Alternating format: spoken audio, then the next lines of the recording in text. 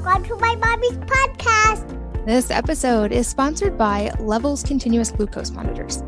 I have been experimenting with this continuous glucose monitoring system for the past few months, and I've learned so much personalized data about my body's own response to different foods, even to workouts, to sauna, and to when I don't get enough sleep. I've been using Levels, and this has made a significant difference in the way I track my glucose data, and especially as it relates to diet and fitness. Levels is cool because in addition to providing you with the continuous glucose monitor sensors, their app interprets your data, scores your individual meals, and allows you to run experiments across different inputs like diet, exercise, or even fasting protocols. They're backed by a world-class team, including Stanford-trained MD, top engineers from SpaceX and Google, and a research team that includes legends in the space like Dr. Dominic D'Agostino and Dr. David Perlmutter, both who have been guests on this podcast before. Health is so personalized, and this has given me a way to know the best foods for my own body, and it's helping me get enough protein and carbs while still maintaining weight loss. Levels is currently running a closed beta program with a waitlist of 100,000 people, but as a listener, you can skip that line and join Levels today by going to levels.link/wellnessmama. So again, make sure to get the link right. It's levels.link/wellnessmama. All one word. This podcast is brought to you by Paleo Valley Bone Broth Protein Powder. Their 100% grass-fed bone broth protein is a unique collagen-rich protein powder that's made from old-fashioned bone broth. They make it the same way that you would, by slow simmering 100% grass-fed beef bones to make a nutrient-dense, collagen-rich broth. Then they gently dry the broth to form an odorless, flavorless powder that dissolves easily. It makes getting bone broth into your diet simple and convenient. We've all heard the benefits of bone broth. It's been hailed as a healing superfood for centuries. Certainly our grandmothers knew this maybe better than we did. And modern science can finally explain why this humble broth is so powerful. Part of what makes it so amazing is its collagen content. Collagen is the most abundant protein molecule in your body. It's found in significant amounts in skin, muscles, bones, blood vessels, tendons, joints, and the digestive system. So, a few of the important pieces of what we have going on. But age slows down the body's natural ability to produce collagen. New research is suggesting that consuming supplemental collagen, such as from bone broth, can actually help stimulate the body to make more of its own collagen as well. Studies show that this can benefit hair, skin, heart health, joints, bone density, and so much more. And I love that this powder, because it is tasteless, is easy to add to anything. And I just love to mix it in a smoothie or even into coffee. You can grab it at paleovalley.com/mama and use the code MAMA15 to save 15%. So again, paleovalley.com/MAMA and use the code MAMA15 to save 15%. Hello and welcome to the Wellness Mama podcast. I'm Katy from wellnessmama.com and wellness.com. That's wellness with an E on the end. And this episode is all about movement because I am here with Nutritious Movement guru Katy Bowman, and we talk all about the idea of growing wild and how we can optimize movement for our children and for our families. Katy is a much requested repeat guest on this podcast, and her first episode was amazing. I'll link to that in the show notes so that you can listen if you haven't already. But in this episode, we go deep on the specifics of movement, especially when it comes to setting our children up for lifelong good movement habits. And we delve into things like the difference between movement, activity, and exercise, why exercise, as we think of it, is a relatively new phenomenon, and why we're seeing a decline in movement across a lot of parameters within society. We talk about how to optimize your home and even clothing environments for better movement, a reason to consider maybe changing up how you think of sitting and even sleeping in your home, and a lot more. She's so well-spoken and always a joy to talk to. I know that you will learn a lot, and maybe this will challenge some of your environmental paradigms about your own home. So without further ado, let's jump in. Katy Bowman, welcome back to the podcast. Hi, thank you for having me. You are a much requested return guest. People love you and love your work, and I think your message is so important. I know we're going to go deep on a couple particular points today, but before we do, I have notes in my research about you that you also sign, and I grew up with 2 hearing impaired parents. So that's a cool connection. I don't meet many people who also sign. How did you learn? I have a deaf sister. Oh, wow. Yeah. Very cool.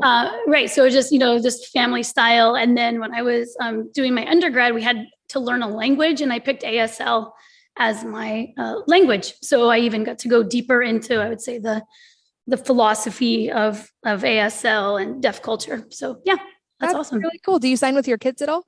I do. So it was really important for me to start them out. We started with, we did elimination communication, which is a small element. It's basically the concept of using nonverbal structured sign for that. And then I did a little bit of baby sign, but I would say rather than that, it was more just like how you would raise someone to be fluent in sign. And then sign time during the pandemic times, like sign time sentences and those videos were a real great fun thing I have one keen language daughter, and she's great at a lot of languages just naturally, but ASL too just seemed to fall into that. So it's super fun. And dovetails in a cool way with language and movement, which is a unique connection for you. That's right. It's a very dynamic, full body way of studying a language. And I also have a note that you are a science fiction fan, and this is a genre I'm just getting into. So quickly, any recommendations? Ted Chiang's Exhalation is like hands down maybe the top bit of sci-fi that I've read of late. But yeah, it's been I started getting into it when I was a preteen. I'm writing down that recommendation. Well, now for what you are well known for and a world expert in, we're going to talk a lot about movement today and specific to children. I also have a note that if you were going to give a TED Talk in a week, it would be about the difference between exercise, physical activity, and movement. And I think this is an important, broad starting point. So I know that could be many hours in and of itself, but can you give us a broad overview of how you differentiate between those and why that's important? So, I guess I'll start with movement, the biggest category. So I always have people imagine drawing a chart. So a giant circle, it's labeled movement. Everything that fits into that would be, human movement would be when your body is changing position, changing shapes. And that could be the rest of you is still, but you're bending your arm. That's movement. It could even be, the fact that your eyes, the muscles inside your eyes have to adjust when you're looking at something up close, like a screen, versus looking at a wall 20 feet beyond that, versus looking at a stop sign when you're driving, versus looking at a mountain. Every one of those has a different eye position. These are all types of movement. Physical activity is a smaller category, a circle labeled physical activity that sits inside the circle labeled movement. And physical activity is when you are using your body in a way, changing the shape of your body in a way that elicits an increase in caloric expenditure. So it's really talking about only movements that involve the musculoskeletal system done to a point at which you are increasing your exertion a little bit. You're increasing your metabolism a little bit. You're expending more calories. And then exercise is a even smaller circle inside the physical activity, inside the movement circle. So exercise is one type of physical activity and also one type of movement. But when you're doing exercise, you are, because you're in the physical activity bubble, still moving your musculoskeletal system in a way that utilizes calories, but it's usually rhythmic. You've usually pre-selected a mode, meaning like you're doing one repetitive motion again and again and again for a fixed period of time, and usually for a fixed intention. You are intending to improve your physical well-being, and that is what is happening during that period of time, usually in isolation. So if you take a spin class for an hour, or you are like, I need to ride my bike I need to go on a 5-mile bike ride to get my heart rate up, or to, get outside. Like there's a health reason that you're doing it. You've pre-selected what you're going to do. That's what makes it exercise. But a lot of people use their bikes and ride their bikes 5 miles or 10 miles to go to work. They're not necessarily doing it for their individual health. So that's what moves it out of the physical. That's what moves it into the realm of physical activity. So it doesn't necessarily mean that when you're comparing exercise and physical activity and movement, that the actual physical experience is different, but it has a lot to do with the intentions. And then also, I think for parents, what else is happening during that period of time. So if you're doing exercise, you're almost always doing it alone. You're focusing on that. You have to carve time away from like everything else in your life to be able to exercise. With physical activity, maybe you're doing yard work, maybe you are walking to the grocery store, but you're meeting another purpose. You're getting to work, you're doing a chore, you're getting your food. You might have your kids with you. You're parenting essentially at that time, but we don't tend to see those things when people are exercising. Again, that tends to be pulled out of everything else. So I think it's important to differentiate between the two, is because exercise in the way that we talk about it and think about it is a relatively new phenomenon that isn't really, it's not working well, in that concept isn't translating to many people. There are a lot of people who would like to move more. They want to increase their daily movement. They want to reap the health benefits. They want to increase their physical activity, but they don't have leisure time. They don't have time when they're not parenting, not working, not taking care of the many other to-do lists. And so for me, like working on a public health level, it's really critical that people understand that exercise is not the only means to getting the physical activity we and children need, and to keep focusing only on that message, I think, is part of why we are seeing a decline in human activity, despite the amount of research and billions of dollars into like figuring out how it works. So I'm just trying to explain the phenomenon as a whole so other people can see themselves in a movement-rich life without it necessarily having to be exercise. I love that term, movement-rich life. And I think you're right. Like often these circles get overlapped. And for many people, exercise is what they think of as movement. And it's maybe like a box they check a few times a week. I feel like they got movement, but the statistics are saying we're moving much less as a general population than we ever have. And I know from looking at the research data, it's like, I think they call it non-exercise activity thermogenesis, like they abbreviate NEAT. That's an important predictor of overall health. And there's a lot of links there, and that is declining. So even though people think that they're moving enough by going to the gym for an hour and exercising, like you talk about this so much on your site and in your work, is we're moving less, and we're moving in a different way and more poorly than we have in the past. And I know there's going to be connections here as well, but your new book, Grow Wild, I love that title so much. Talk about what the impetus for this book was specifically.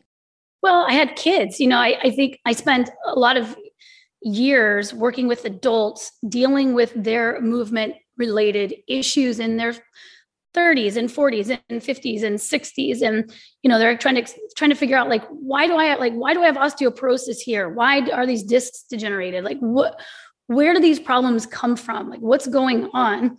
And, to explain how much our childhood impacts our later years physically was something that I was finding myself doing again and again. And just people saying, man, I wish I knew this when I was younger. And I thought, okay, well, I think that at this point where we are in sort of collective societal sedentarism, to recognize how we are training children to be sedentary so early on we're not naming it that. We have lots of other names for like the reasons we need to be still, but whatever those reasons are, the fact remains is like we've just slowly seen a decrease in movement over time. So I spent a lot of time studying movement, and then after like 20 years, I was like, it's time for me to start studying sedentarism. How is it possible? What makes sedentarism?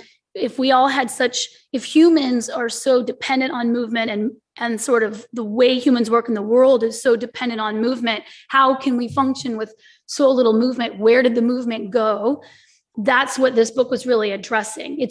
We're taking it out of children's lives, and then it's so normal to us to not move, so we can stop that once we're aware of I think culturally how we really view movement as something easily dispensable, but yet at the same time know its importance and struggle to fit it in. So we're like fighting ourselves on both ends the entire time. So I wrote that to address really that problem. Yeah.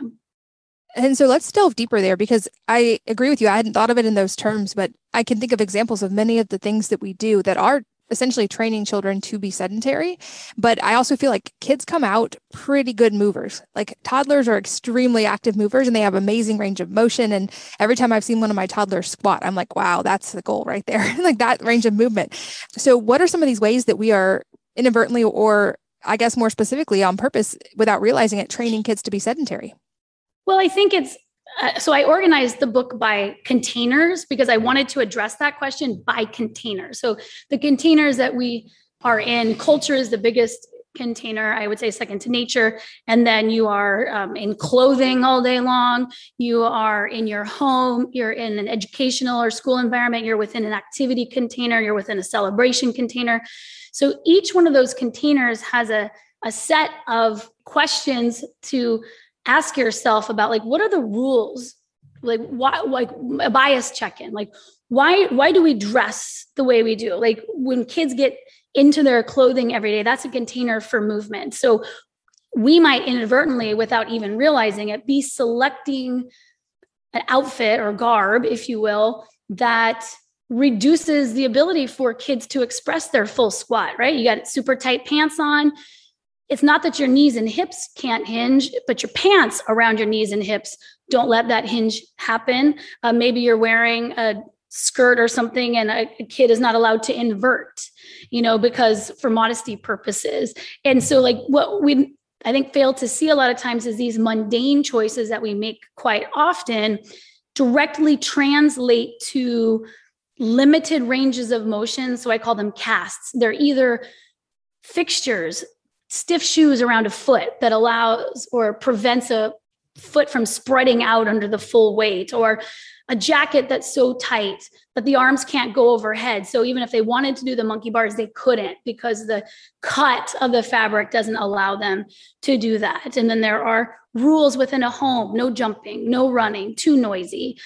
Or maybe it's not a rule, but maybe there's so much stuff in your home that should a kid decide to move, do a spontaneous handstand or cartwheel, they're hitting their head against stuff because of the shelf for knickknacks, or like things that are important to us, but maybe without realizing it, reduce the literal space that children can move. So yes, they do come born extremely gifted in the fact that, there's a variety of abilities, but commonly speaking, gifted in lots of range of motion, but more importantly, the curiosity and the desire with their mind to seek the world through physical exploration and master a task and keep layering on top and on top of it.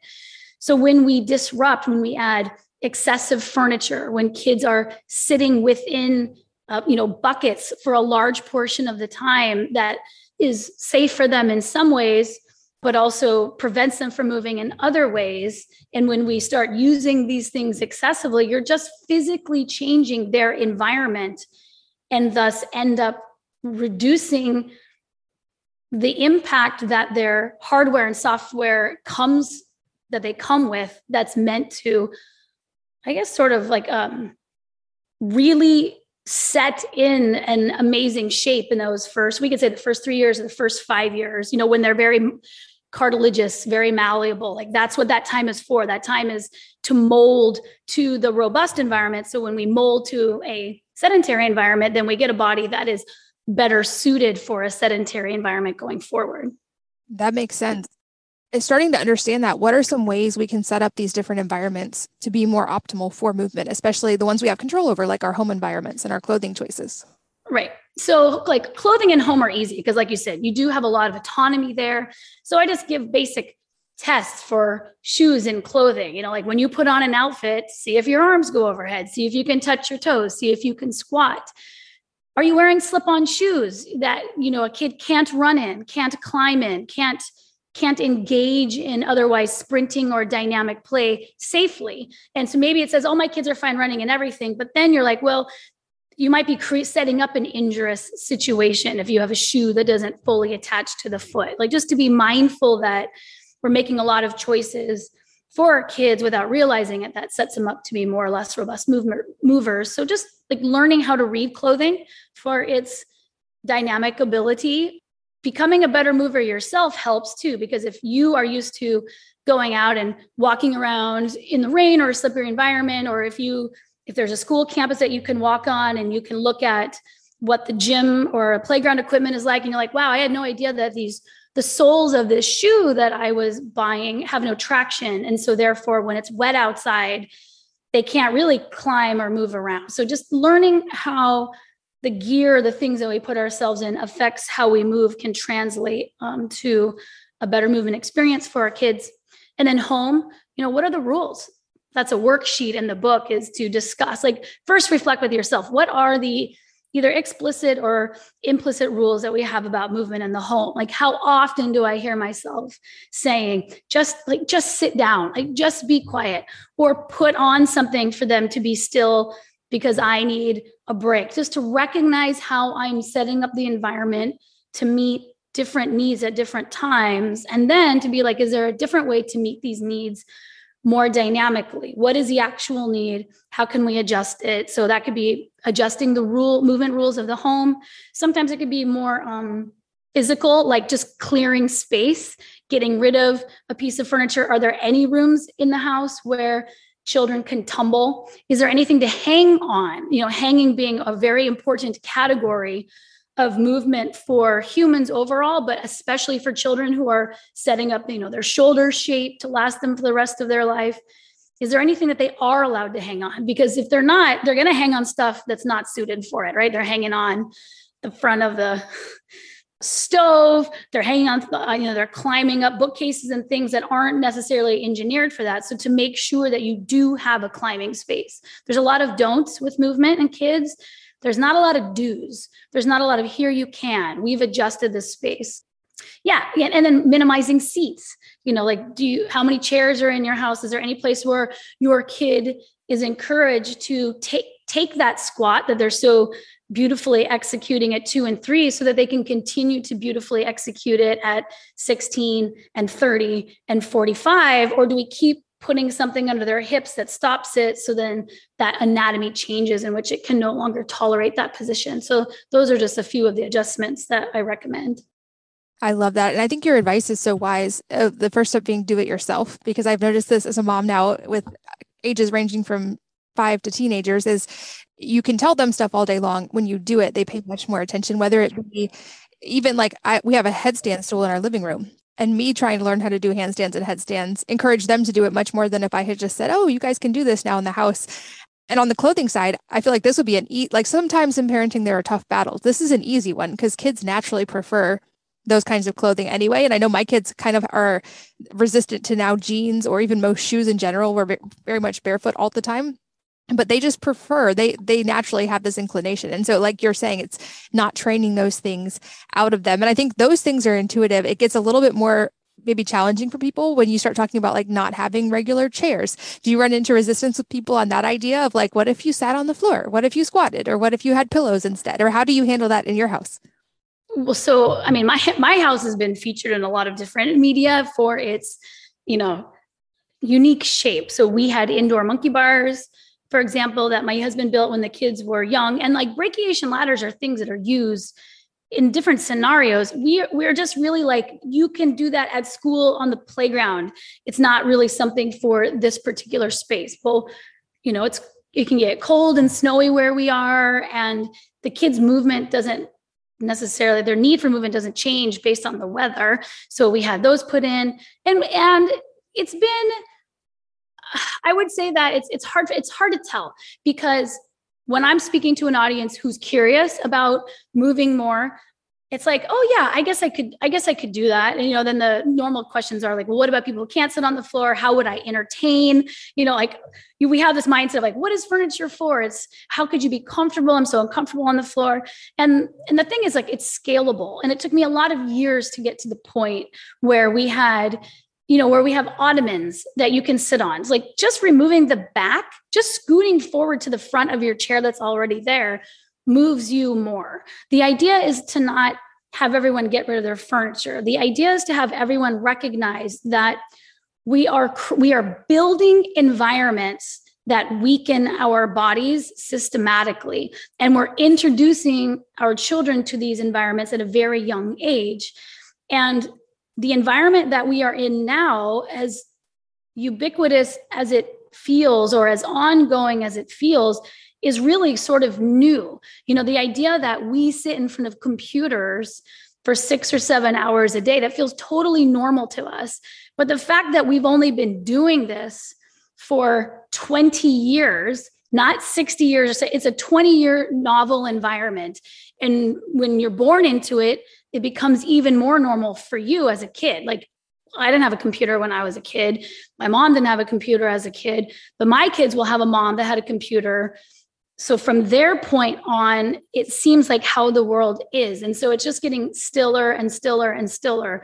So the point with the furniture is just to say, you could probably reduce some things furniture-wise, seats-wise, that serves you in the long run. Like if you've been wanting to become more flexible, move more through the day, if your back hurts, your knees hurt, your hips hurt, you moving your furniture out of the way to sit on an ottoman or to sit, doesn't have to be on the floor. It can be on a stack of cushions, is exactly what you would be given if you were going to go to physical therapy for your hip. They're going to have you do these stretches. And then you're going to be like, I don't have time to do stretches. I got to get my kids to this and I got to make all these things.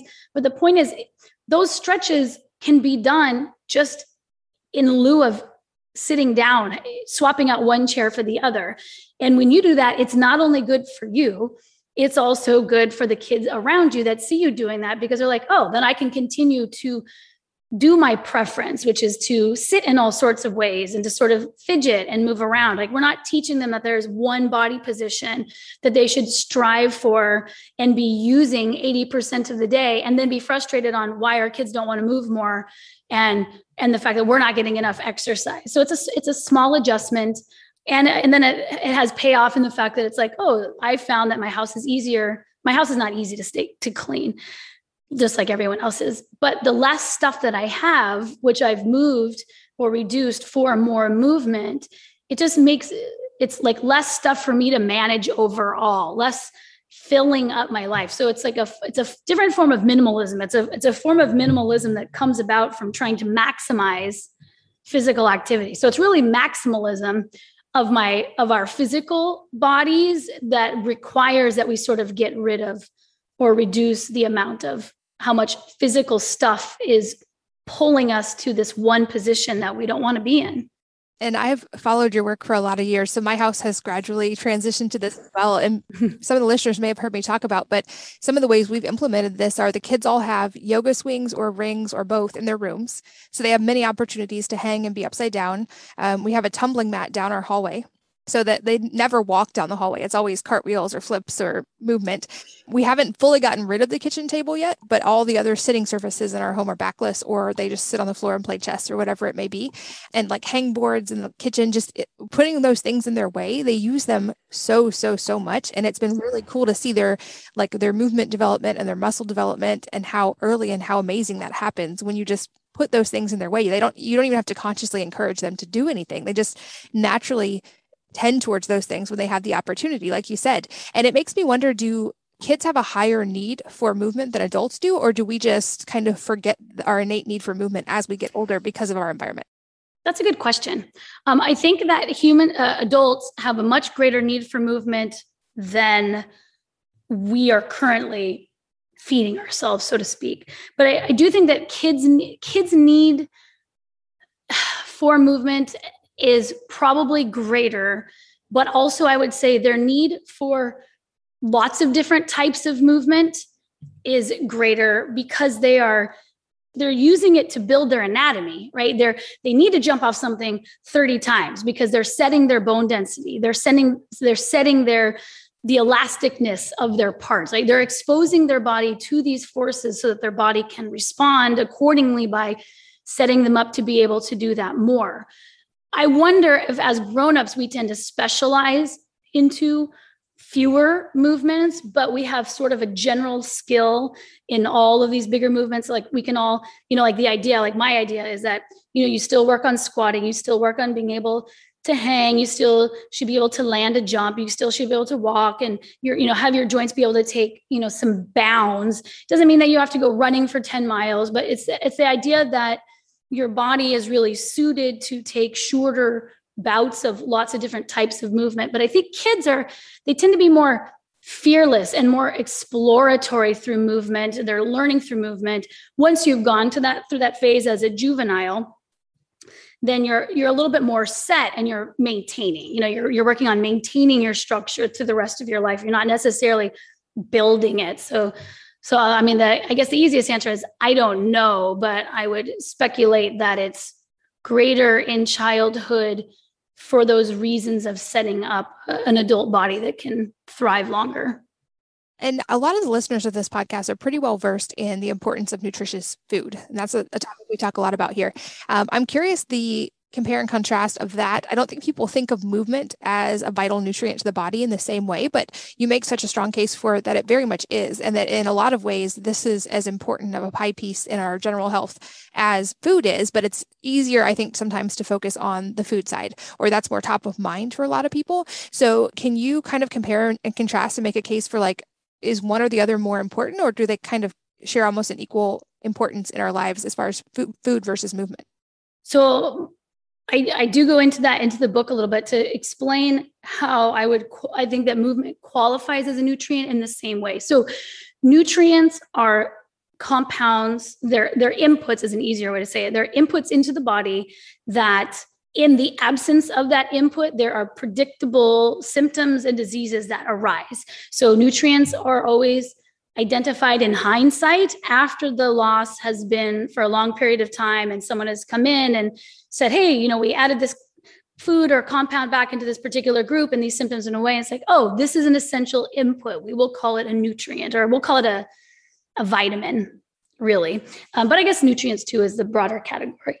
And so sunlight, I use sunlight because we need another non-food example. We recognize sun as a input that then goes on to affect cellular behavior. So when you put a chemical compound in your mouth from food, it affects the way your cells behave. There's something about that goes in that then affects cellular behavior. Sunlight as well. It's an input that then creates cellular behavior. And I think we really call the cellular behavior that is affected by an input, like that's really what the nutrient is doing. So for movement, are you putting movement in your body, right? That is the point in which it gets a little, it's not as easy to see. So the way movement works is when you move your whole body, those movements are created by smaller movements of parts. But really when you, and this was what I covered in Move Your DNA. This is me explaining this phenomenon, is body movement winds up being cellular movement. And when you move the cells of your body, the cytoskeleton, so we have a skeleton inside our whole body, you have a skeleton inside each cell. When you move the cell, the cytoskeleton is changed in shape, and the change in shape informs the nucleus of that cell, which then affects the cellular behavior. So it used to be this idea of like the nucleus is controlling everything that the cell is doing. And it's like, well, in a more dynamic model, the shape of the cell is informing the nucleus, and that can alter behavior. So when you move, it's like you are putting something into your body and it affects how your cells move. So in that same way, movement is converted into biochemistry, just like food and just like sunlight are. It's an external input that then becomes biochemistry that informs the cells on how to behave. So it is like a nutrient in that way. But just like food, what we've learned from food is there's many nutrients, right? There's calories, which means it doesn't matter what you eat. As long as you eat enough calories, you're going to be meeting that nutrient. But then we have found that you can't only eat just calories. That can certainly stave off many things, but through understanding, like holding a baseline of calories, but playing around with the chemical compounds, the ratio of macronutrients, the ratio of micronutrients, which we can call them now, but remember, those weren't known before. Like it wasn't clear what was inside of what we were eating until the invention of chemistry, really, and to go, oh, okay, so you need to not just have calories, you need a balance of fat, protein, and carbohydrates. Okay, because if you only have carbohydrates, and if you only have carbohydrates and fat, you're still going to have these predictable diseases. That nutrition is about a ratio of these things that we call macronutrients. So you can even have that dialed in, and then there's still these like diseases that pop up. It's like, oh, okay, well, there's more to what we need in food. And then from that, we were able to find minerals and vitamins and of your micronutrients. So movement right now, we are at the stage where we're like, let's just move more. So that would be like, we are definitely in what I would call a movement drought, where we're not getting enough movement calories across the board.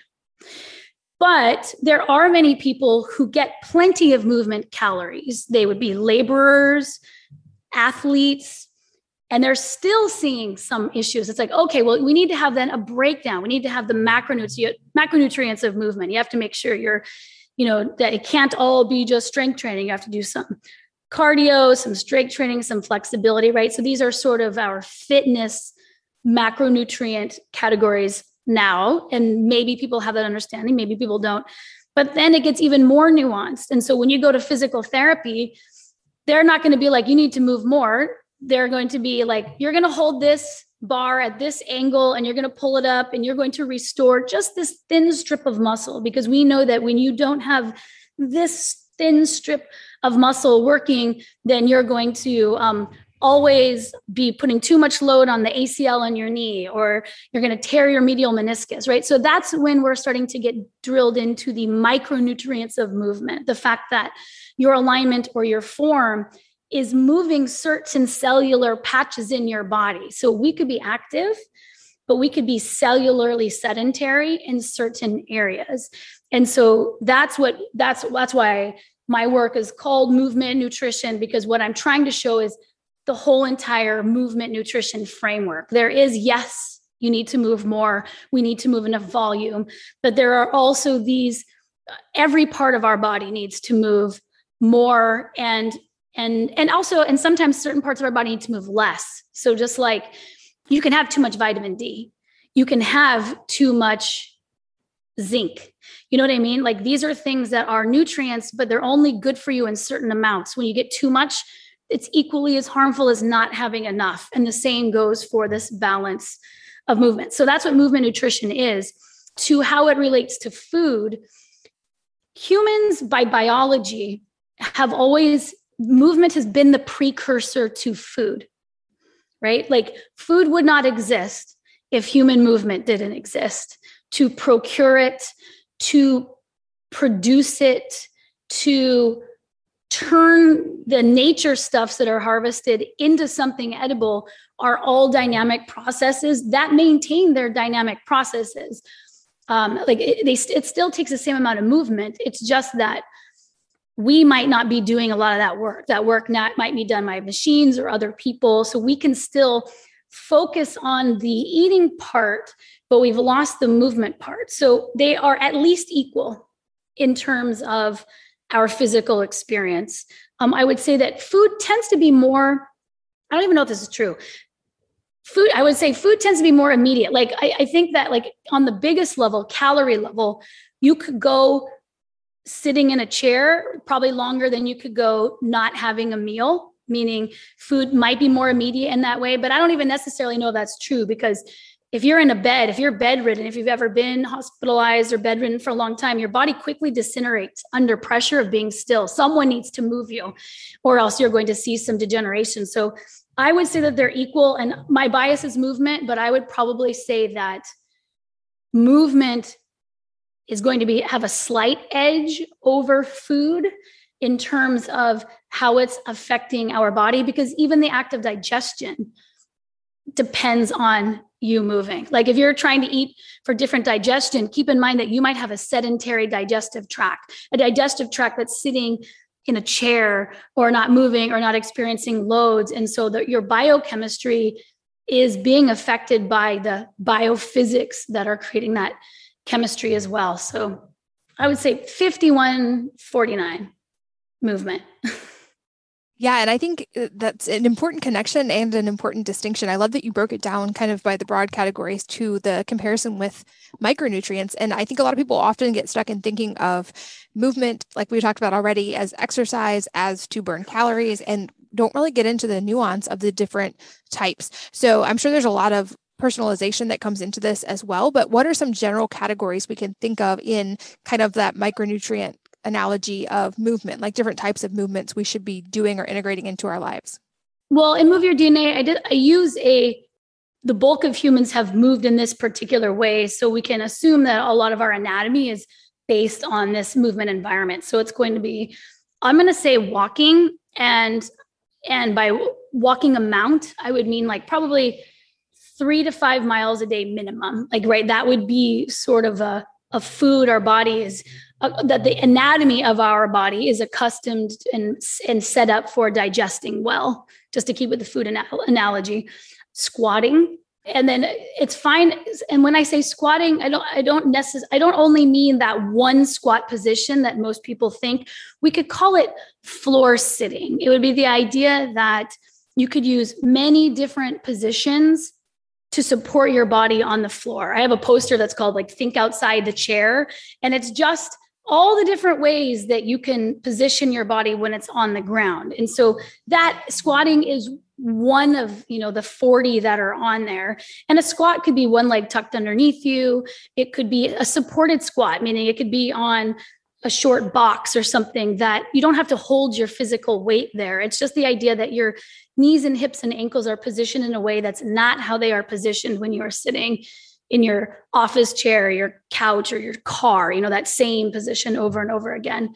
Being able to hang from your arms. So a good strength to weight ratio of your upper body, not in a pushing your body up off the floor, but an ability for your hands and wrists to support the weight of your body, which is a category of brachiation. Brachiation is really being able to swing through on one arm.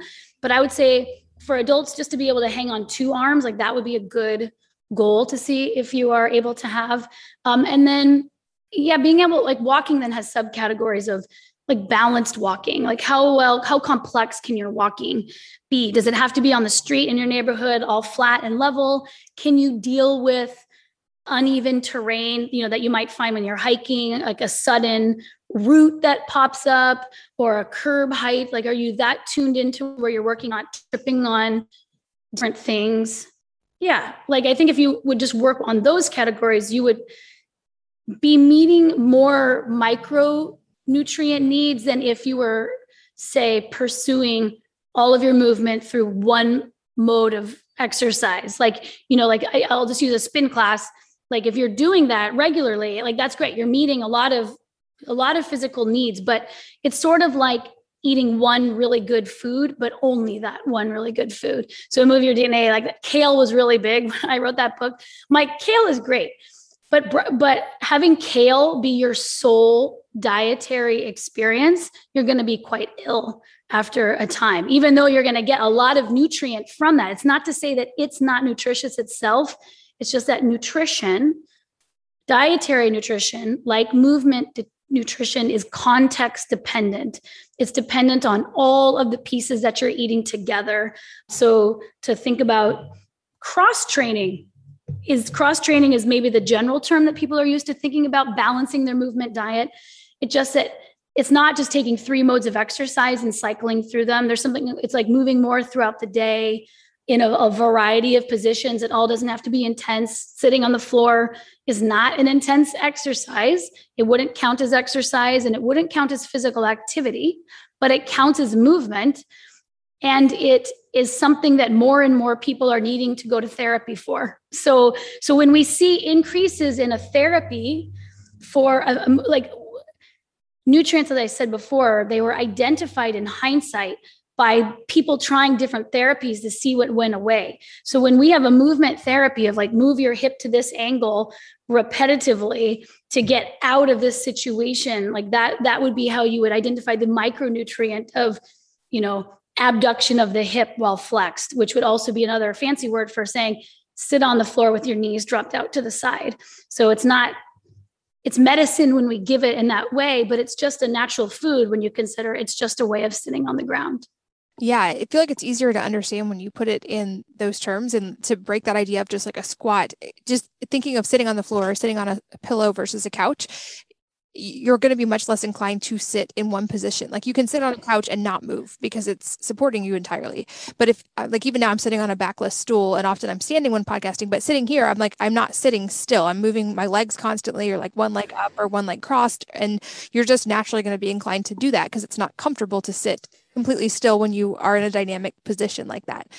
So the like little tips like that, I feel like probably make a huge difference. And you're right, we're seeing an increase in physical therapy for things that should be normal human movements that we're all doing daily. So this is a good like warning light on our body mechanics that we need to pay attention to this. And it's a great teacher that way. This episode is sponsored by Levels Continuous Glucose Monitors. I have been experimenting with this continuous glucose monitoring system for the past few months, and I've learned so much personalized data about my body's own response to different foods, even to workouts, to sauna, and to when I don't get enough sleep. I've been using Levels, and this has made a significant difference in the way I track my glucose data, and especially as it relates to diet and fitness. Levels is cool because in addition to providing you with the continuous glucose monitor sensors, their app interprets your data, scores your individual meals, and allows you to run experiments across different inputs like diet, exercise, or even fasting protocols. They're backed by a world-class team, including Stanford-trained MD, top engineers from SpaceX and Google, and a research team that includes legends in the space like Dr. Dominic D'Agostino and Dr. David Perlmutter, both who have been guests on this podcast before. Health is so personalized, and this has given me a way to know the best foods for my own body, and it's helping me get enough protein and carbs while still maintaining weight loss. Levels is currently running a closed beta program with a waitlist of 100,000 people, but as a listener, you can skip that line and join Levels today by going to levels.link/wellnessmama. So again, make sure to get the link right. It's levels.link/wellnessmama. All one word. This podcast is brought to you by Paleo Valley Bone Broth Protein Powder. Their 100% grass-fed bone broth protein is a unique collagen-rich protein powder that's made from old-fashioned bone broth. They make it the same way that you would, by slow simmering 100% grass-fed beef bones to make a nutrient-dense, collagen-rich broth. Then they gently dry the broth to form an odorless, flavorless powder that dissolves easily. It makes getting bone broth into your diet simple and convenient. We've all heard the benefits of bone broth. It's been hailed as a healing superfood for centuries. Certainly our grandmothers knew this maybe better than we did, and modern science can finally explain why this humble broth is so powerful. Part of what makes it so amazing is its collagen content. Collagen is the most abundant protein molecule in your body. It's found in significant amounts in skin, muscles, bones, blood vessels, tendons, joints, and the digestive system. So, a few of the important pieces of what we have going on. But age slows down the body's natural ability to produce collagen. New research is suggesting that consuming supplemental collagen, such as from bone broth, can actually help stimulate the body to make more of its own collagen as well. Studies show that this can benefit hair, skin, heart health, joints, bone density, and so much more. And I love that this powder, because it is tasteless, is easy to add to anything. And I just love to mix it in a smoothie or even into coffee. You can grab it at paleovalley.com/mama and use the code MAMA15 to save 15%. So again, paleovalley.com/MAMA and use the code MAMA15 to save 15%.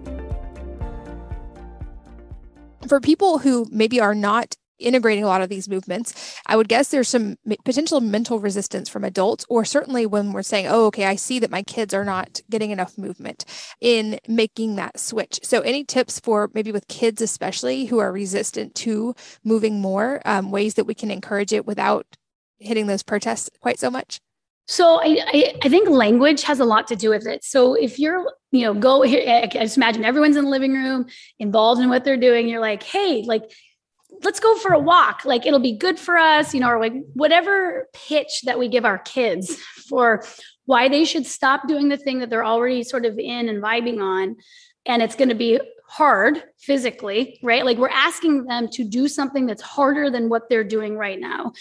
To understand that all humans, one of the reasons it's so hard to move more is because paradoxically, we have this tremendous need for movement and also all the software that helps us conserve energy, meaning we're perfectly fine sitting around and not moving at all. It's a preferred state to our body because normally the environment got us moving. You're starving, you got to go get something. You got to go save your kid. You got to right. The environment made you move. We have created environments that do the opposite, that make us really comfortable not moving. So you have to then muster the impetus to move, the reason to move. That's opposite to how humans work. And it's definitely opposite to how kids work who don't maybe understand yet the later payoffs to a healthy body. You're asking them to know what you know about how they'll feel better later on as grownups, being more dynamic as kids.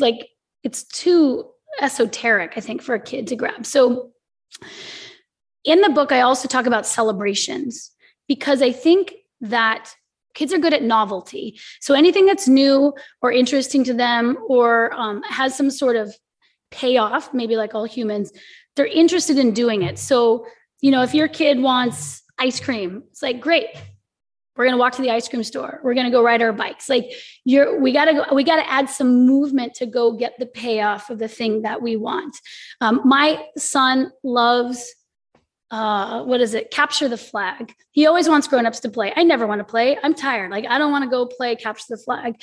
But I have realized that a capture the flag game is exactly what I would get in a great exercise class. Like, if you're going to go do CrossFit or something else, like if you're going to do a HIIT workout, like, why don't you go play capture the flag with kids for 25 minutes and just watch that impact? And so if we set up a weekly capture the flag game with just neighbors, and so it doesn't have to be something that you are trying to do, what I want to say, like in the context of everyday life. So a big part of Grow Wild is a concept of stack your life. So stacking your life is this idea of you might need to be changing the tasks that you're doing in your life, because the tasks that you are choosing to meet your needs, we all have needs. We all have similar needs.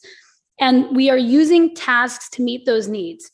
So you have work-related tasks and you have home-related tasks and educational-related tasks. You even have exercise tasks. So if you're thinking about this, like, okay, right, well, then we need to take a walk or we need to go do something for exercise. You're approaching it as finding a task to meet that need. Stack your life is like, you might be able to find one task that meets multiple needs so that you do not have to keep meeting every single need individually. So group capture the flag games, and then family soup night, where we just go to a park and we all take turns bringing a giant pot of soup for 3 or 4 families. And then everyone just grabs their bowl of soup and eats it. And then people are just playing games or on the playground or taking walks around the laps or hanging out otherwise outside. That one shift in task gets us family time, nature time, movement time, dinner time. I don't have to clean the kitchen. We got time with friends. Kids always prefer being around with other kids. If you want your kids to move, think outside your own family. Invite other kids. It's like, let's go do this.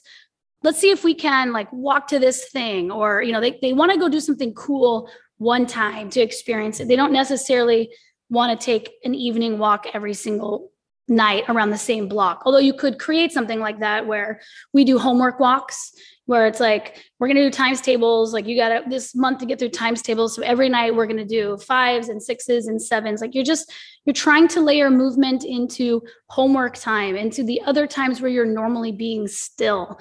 And when you do it that way, I find that kids are much more up for changing the way that they're used to doing a regular task, dinner or homework, by adding movement, more so than they are taking their free time and adding movement to that. Because again, our motivations as adults who are thinking in a health-centric model, just to have a different point of view than children do. So like, that's a good way to overcome it. And then just one thing to always remember is transitions are hard. And when you transition away from the thing that they were doing and enjoying, whether it was a video game or a book that they were into, or just, zoning out or hanging out, and you want them to move and do something else, just know that whining will ensue. Like, it's like a reflex. There's a resistance, because if they can put up that resistance and you don't make them go, then they can continue to conserve energy. It's just a reflex. If you could persevere through the whining to get to the other side, they will enjoy it. They will be glad they did it. You will be glad you did it. But the tax that you have to pay for that uphill work is the whine, and not the good kind either, the one with the H. Yeah, it's a good point to keep in mind. And as we get close to the end of the episode, a few kind of somewhat more rapid fire questions that I would love your take on how you handle, because I'm guessing we're going to get questions about this. The first being devices and screens, because like you said, this is a new thing for this generation. They're certainly growing up with many more screens than you and I had. So how do you handle that with your own kids? we just don't really do them. So we have our laptops for working. And when I had a young child, like maybe 3, my friend who is a children's therapist, she's like, oh, there's this great, these are great apps. They let kids learn and play. So I got one. And when I noticed with my son, and I don't know, like my son is just his own person. I'm not sure this was a him-centric thing, but he really just got really focused and sort of obsessed with wanting to play this game more and more, and can I play it now? And I was like, no. And so I'm saying no all the time. And then he finally said to me at 3, he was like, if I can't play it, I would rather it not be here. And I was just like, of course. Just like if I am trying to eat better and I keep having someone bring in cookies and ice cream into the house and setting them in front of me, like I have to muster this willpower when I've worked so hard to create the environment that's supportive. And I realized that I was sort of undermining my very own message. And so, yes, I got rid of him and we never looked back because his statement was so pure and true for his own needs. It would be easier for me if I can't have unfettered access, really to not have it at all. And I definitely, in my own personality, need that for certain things. Some people may be better with moderation. And so that was one adjustment that we made. As I got older, they wanted to be able to, I would say, I'm on the computer, my work has now become a computer-based thing. So they see it. And just like the benefit of seeing me do handstands in the living room, me being on the computer is equally I need to be on the computer. This is what mom is doing. So there's a lot of different things to what technology is. So a computer screen is just its own device. And then there's the media, what's on it. Those are 2 separate things. So I wanted a way, I really want them to be able to have to deal with boredom and muster their own creativity. So we really have we just don't do very much and never have done very much in the way of, we have no TVs or media. We watch movies and just, bring them on here and there. And then as they were older, they're 8 and 10 now. When they're a little bit younger, I think we use screens for breaks sometimes. And I wanted to be able to let them have some screen access and also to have that break. And so one of the things that we did was I showed them how to use the photo booth on it, and they could catch pictures of themselves jumping or doing flips. And so we set it up so that it could still be them on a device, which is all they really wanted. They don't really think about what's on the other side media-wise. And they spent 2 hours doing cartwheels and backflips and jumps, trying to catch themselves in the air. So we are again used it as to stay on with alignment with our overall mission as parents, to make things dynamic and to facilitate their creativity. And then cooking shows, they film themselves doing a lot of different cooking shows, because I think that we are in a world where people, if we watch videos on YouTube, they see that people create content and put it up. So to let them dive into that feeling, but also while making themselves a meal, feeding themselves a snack, learning the skill of cooking, I'm always trying to figure out how can I stack it. So that's been our solution. And of course that changes, as they get older, access changes. I'm not a particularly dogmatic person, but we just see what's working and what's not working as we get older. We discuss it and then we figure out how to go forward. So it's very intentional and ever changing. That's such cool advice, and having a more dynamic relationship when screens are used versus just staring at them, using them to stack tasks like you were already talking about. What about shoes? I'm guessing we're going to get specific questions related to shoes. My default is my kids, because of our environment and homeschooling, very rarely wear shoes, to the point that we have traveled a couple times and I had to go get them shoes at the last minute because they had outgrown their shoes because they hadn't worn them in months. But how do you handle shoes with your kids? We do minimal shoes. So minimal footwear is just that footwear that's flexible, it's flat. It can have a full upper, meaning it can be something that you fully slide your foot into, but it can also be a sandal, not a flip-flop, but something that's fully connected. When you pick your foot up, it comes with you. And then lots of barefoot time. I mean, they went to a nature school early on, and everyone was really on board in our community. We have a lot of barefoot kids here. We're in the Pacific Northwest though, so the climate definitely varies, but I would say they're all very comfortable dealing physically with not always being warm and dry. They have that skill. So footwear, one of the things, pool shoes, that pool shoe, that's a shoe that I think a lot of the kids in this community wear. right up until it gets really rainy or soppy. So that's our go-to. Lots of barefoot time. And then when we are shod, which, is quite a bit of the time, is going to be in something minimal, something that doesn't impact their gait or development. And then what about sleep environment? I know we don't think of movement during sleep quite as much, but I know with kids, sleep is for all of us, an important piece. Any tips for optimizing the sleep environment or anything you guys do that might be outside of the usual? So there's a formula you had mentioned, the thermodynamic formula. There's another formula that's used in public health and movement, which is called sloth. And it says that all humans are going to spend their time in sleep, leisure, occupation, transportation, or health. And that the goal is to maximize your movements in each of these categories. So the question is, well, how do I increase my movement while I'm sleeping? So again, we were talking about like how the shape of your home environment, your furniture, is affecting the positions that your body is getting in. And so what do we sleep on? We sleep on something high or raised, right? So that we don't have to lower all the way down. Keeping in mind, this is an outlier. Like a lot of the world sleeps just low on the ground. So you have all that hip, knee, ankle squatting action of getting down and up to the floor.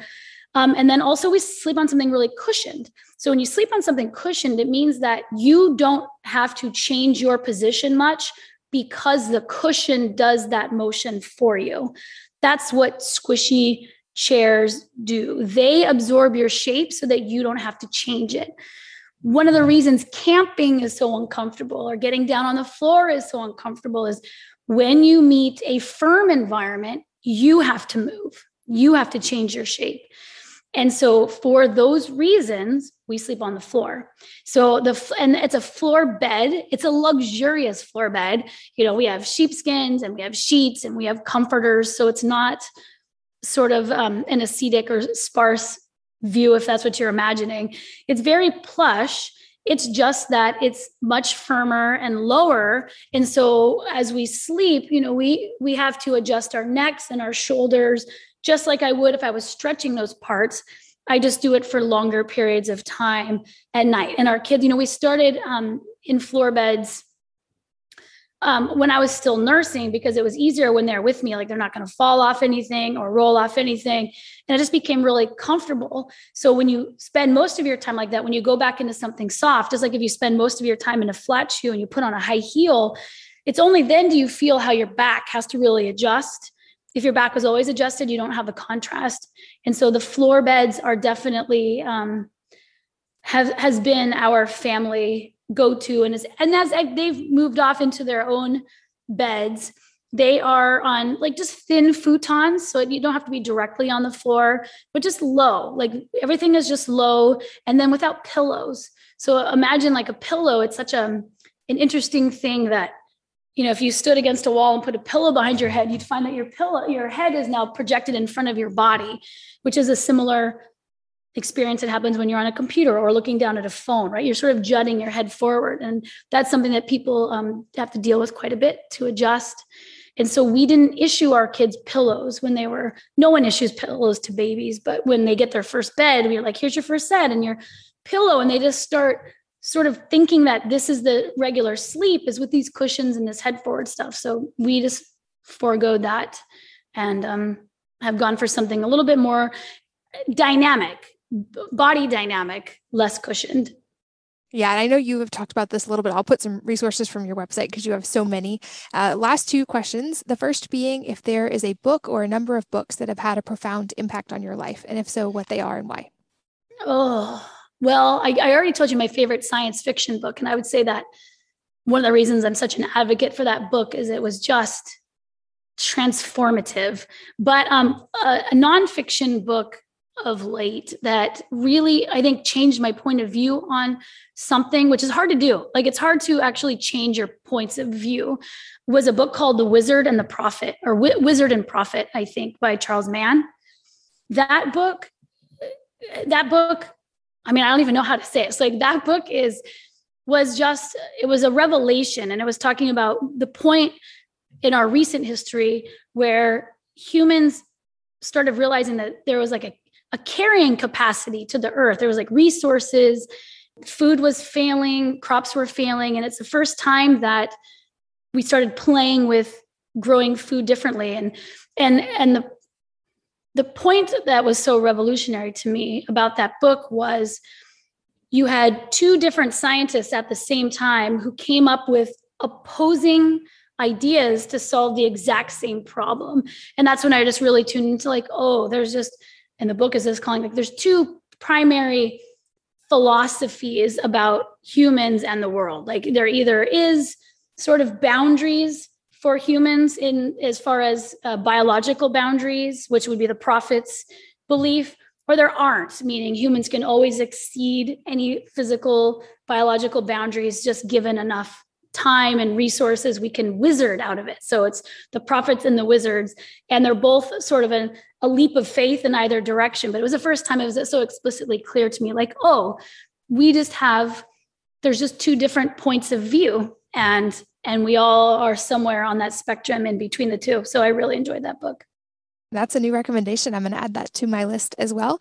And then lastly, any parting advice for the listeners today, and where can they find you to learn more? Parting advice would be, find one way that you can move more that you feel good about, and don't feel overwhelmed about everything else. Like if you're going to change your diet, like very rarely do you change 100% of everything all at once. There's a lot to learn about. Slow changes are fine. Slow changes over years are fine. I made all my changes to my life over a decade. There doesn't have to be negativity or stress associated with it. Just pick something and start. And then, you can find me at Nutritious Movement, pretty much everything. That's the website, that's Facebook, and that's Instagram, and I'll be there. Awesome. Well, thank you so much for your time. It's always such a pleasure to chat with you. I always learn a lot. I know a lot of people listening did as well. I appreciate your work. Thanks for being here. Thank you, Katy, for having me. And thanks as always to you guys and for listening and sharing your most valuable resources, your time, energy, and attention with us today. We're both so grateful that you did. And I hope that you will join me again on the next episode of the Wellness Mama podcast. If you're enjoying these interviews, would you please take 2 minutes to leave a rating or review on iTunes for me? Doing this helps more people to find the podcast, which means even more moms and families can benefit from the information. I really appreciate your time, and thanks as always for listening.